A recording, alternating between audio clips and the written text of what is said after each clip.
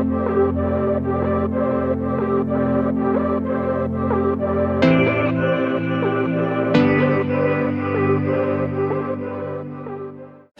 hello, hello, and welcome to My Meal Moments, where we talk about all things food and the memories or experiences they bring to our lives.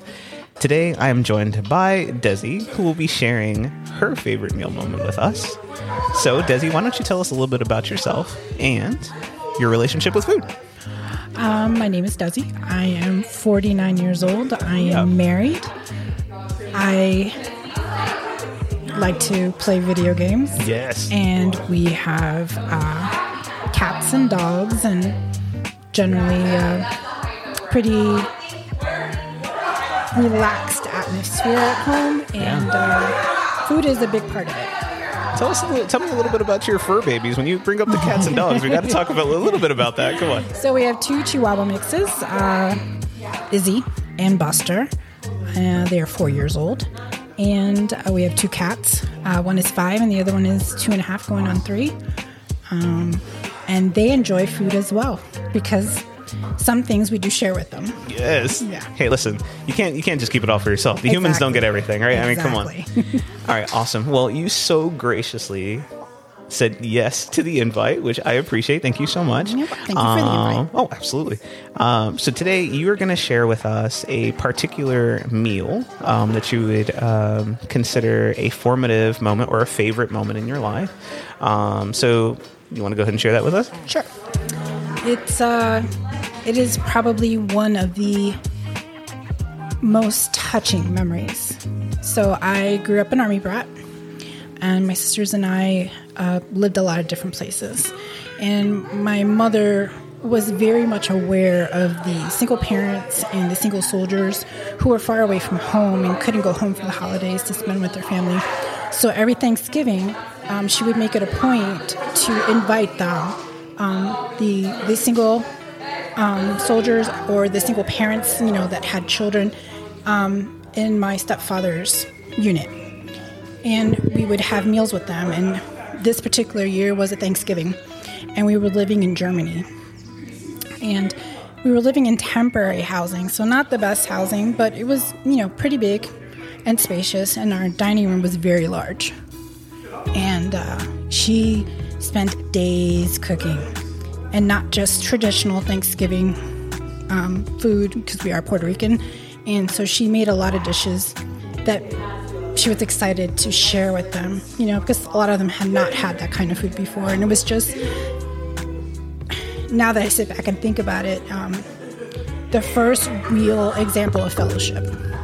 It was generic, and of course kids are very oblivious. I was probably, I want to say about 11 years old. Yeah. So, hanging out with the younger kids, or I was the oldest, keeping an eye on them, but also having fun, board games. We're talking 80s. So, was not a whole lot to do as far as hanging out with the adults, but the food was definitely a big part of it. And literally probably 6 hours of just continuous eating and talking, and everybody just being very relaxed and grateful to share a moment with our family. That's awesome. Yeah. So what kind of foods, I know, obviously I come from, I'm Puerto Rican and Dominican, so I understand when you said, hey, not just the regular, but also the Puerto Rican stuff. Yes. So why don't you go ahead and go into a little bit of that? Like, what's the difference, and, how to, give us a little bit of background on some of that food. So we had the turkey, and obviously, I think they call it dressing, but I call it stuffing.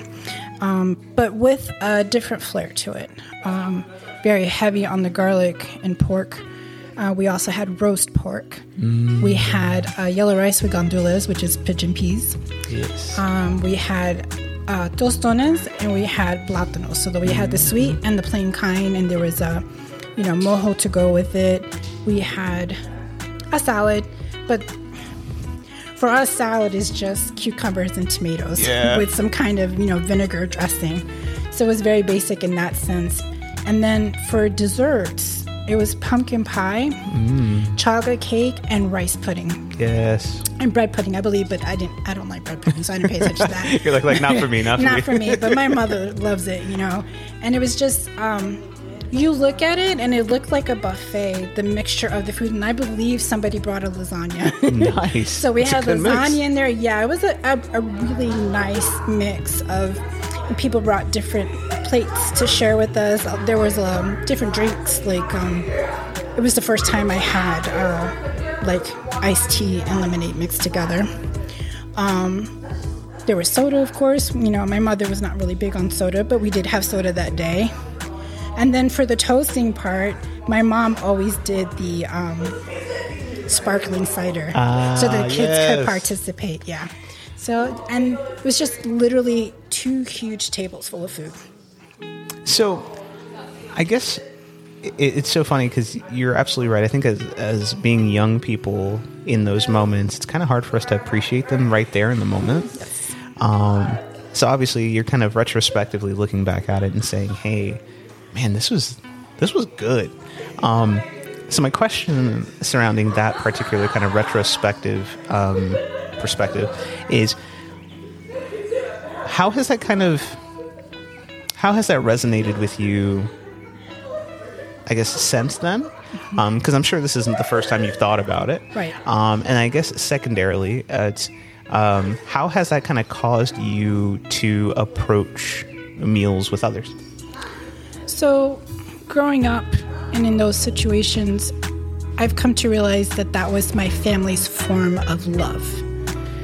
We said it, yes, I love you, but for them, it's more of, I demonstrate for you because I'm going to put all this effort into a delicious meal, and then I'm going to sit down with you and I'm going to watch you eat it, and I want to hear what you think about it. I want to see how much you enjoy it. And it's how the different generations of women in our family communicated with each other. Like, it was insulting that you would show up at my grandmother's house or my aunt's house and not eat something, you know? So it's, for me, I've struggled with cooking. I didn't care for the domestic duties when I was growing up.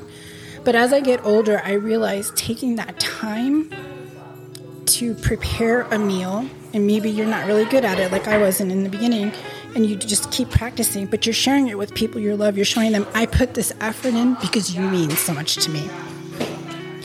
And that's really how I look at it now. Like, we're not big on entertaining, but when we do have people over, it's not strangers like my mom did when we were younger, but people we genuinely care about and want to sit down and have a meal with. And we want to show them how much we love them by preparing something we think they will enjoy. Yeah. See, that's so awesome to hear, because I think sometimes some of that's lost, right? Yes. Yeah, some of that's lost. So I guess kind of as a follow-up to that, how do we model that to the next generation? I think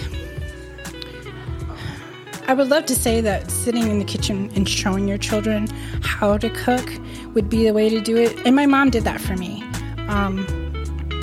I tell a story. I was not very good in the kitchen, so I was given menial tasks, like nothing with a knife. My mother didn't trust me with a knife. No knife, does he? Yes, but I would pick the rocks out of the beans. I would peel potatoes and stuff like that, and I was very bad at it. So my mother actually kicked me out of her kitchen one year because I cut myself with a potato peeler. Oh no! But not the sharp edge of the potato peeler. It was the rounded edge that you use to get rid of the spuds. I don't know how I did it. And she just looked at me. She was like, "Okay, you're done. You're out of here." How is this possible? Yes. I don't know how you did it. You're the That's first awesome. person I've ever seen who does that. But I look back now as an adult. And, Yeah. and if a parent is willing to invest that time, I guarantee you later on in life, those children are going to remember those memories, and they're going to realize how important they are, and they're going to want to emulate that and try and establish that in their household. No, you're absolutely right. Thank you so much, because I think that's the lost art. You're absolutely right. It's emulating, right? They're only going to emulate the thing that you get to, that they get to see. Mm-hmm. So yeah, I completely agree. That's awesome. So have you attempted to make any of those things? I have. Okay, so why don't we talk a little bit about that? Like, what would you say kind of the top two of the things that were at that meal that you remember that you kind of attempted to do, and success or not so much? Okay. So I have tried to make roast pork, And I did a fairly decent job. I would not say it was, fantastic. Yeah. But I got married and I made it for my husband the first time. And he loved it so much. He loved it so much that he asked me how I prepared it. Yeah. And he got advice from my mom. And he has far surpassed me. His is much better than mine. Shout out to Justin. He mentioned the pernil when he was on the show. So there you go. I mean, it's phenomenal. I'm not going to lie to you. When you're done eating, you are sad because you're full. So we're grateful that he makes enough that there's leftovers. That's awesome. So I've done that, and I actually 1 year made rice pudding. Nice. Okay. There's a lot of room for improvement. Yeah. Because there's no recipes. Yeah. And my grandmother's gone now, so I literally have to sit down and I have to close my eyes and I have to remember the years of watching her and trying to duplicate. Yeah. Like, I remember pretty much all of the ingredients, and it's now just trying to replicate it by trial and error. I've gotten decently close, not quite, and I don't know that I ever will. There's just something about your grandmother or your mother's cooking that is never gonna be quite like yours. Yeah, you're like, I just can't get that. I'm not sure what it is. Yeah. A good example is we were sick not too long ago, and my mom was like, "I'm so sorry you're not feeling well. Is there anything I can do for you? Would you like me to make you a soup?" And I jumped all over that because there is nothing like your mother's soup. Mama soup, my soup. I'm gonna take mama soup. Yeah, exactly. And then my husband was like, "Well, I offered to make you soup, and you didn't want it. Yeah. But you want your mom's soup?" And I knew he was a little hurt. Yeah. But then he had my mom's soup, and he understood. Yeah. He's like, I totally get it now. I totally get it now. I'm so sorry I gave you a hard time. And I was like, I'm telling you. And it's not just how good it is and how comforting it is, but it brings back that warm feeling of childhood, of your mom taking care of you, Yeah. It's more than just nourishment. Yeah. It's not just the food. Yes. Yeah. No, I agree.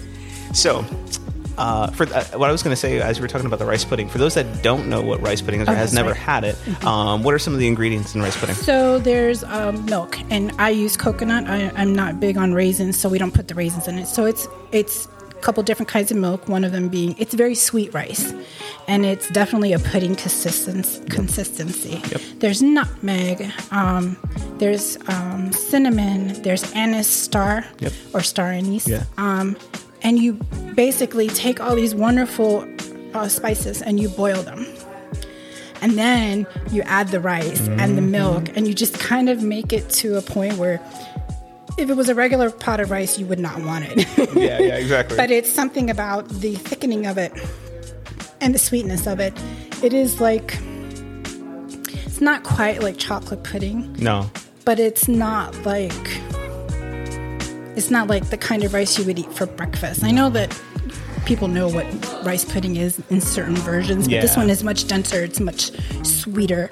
It is much more filling. Yeah. And it's very rich. And it's delicious. It is absolutely delicious. It's delicious. If you haven't had rice pudding, but specifically Puerto Rican rice pudding, go get you some. Yes. Because you don't know what you're missing. So what I like to do at the very end of these episodes is I kind of like to put my guests on the spot. Hopefully it's not too bad for you. Okay. But ultimately what I want to do is give you opportunity to just encourage the audience. And what that means very simply is if the Lord has put something on your heart, or if you just kind of have a thought that you feel could encourage people that are listening right now. The reason I do it is because I feel like there's a recurring theme. When we talk about these moments, there's like warm and fuzzies associated with these. Mm-hmm. There's just, a lot of times when we're pointing back to these moments, we're like, man, there's a warmth or a joy or a satisfaction that comes with them. Mm-hmm. So kind of in that same vein, I just want to give the guest an opportunity to share anything they feel could encourage someone that's listening right now.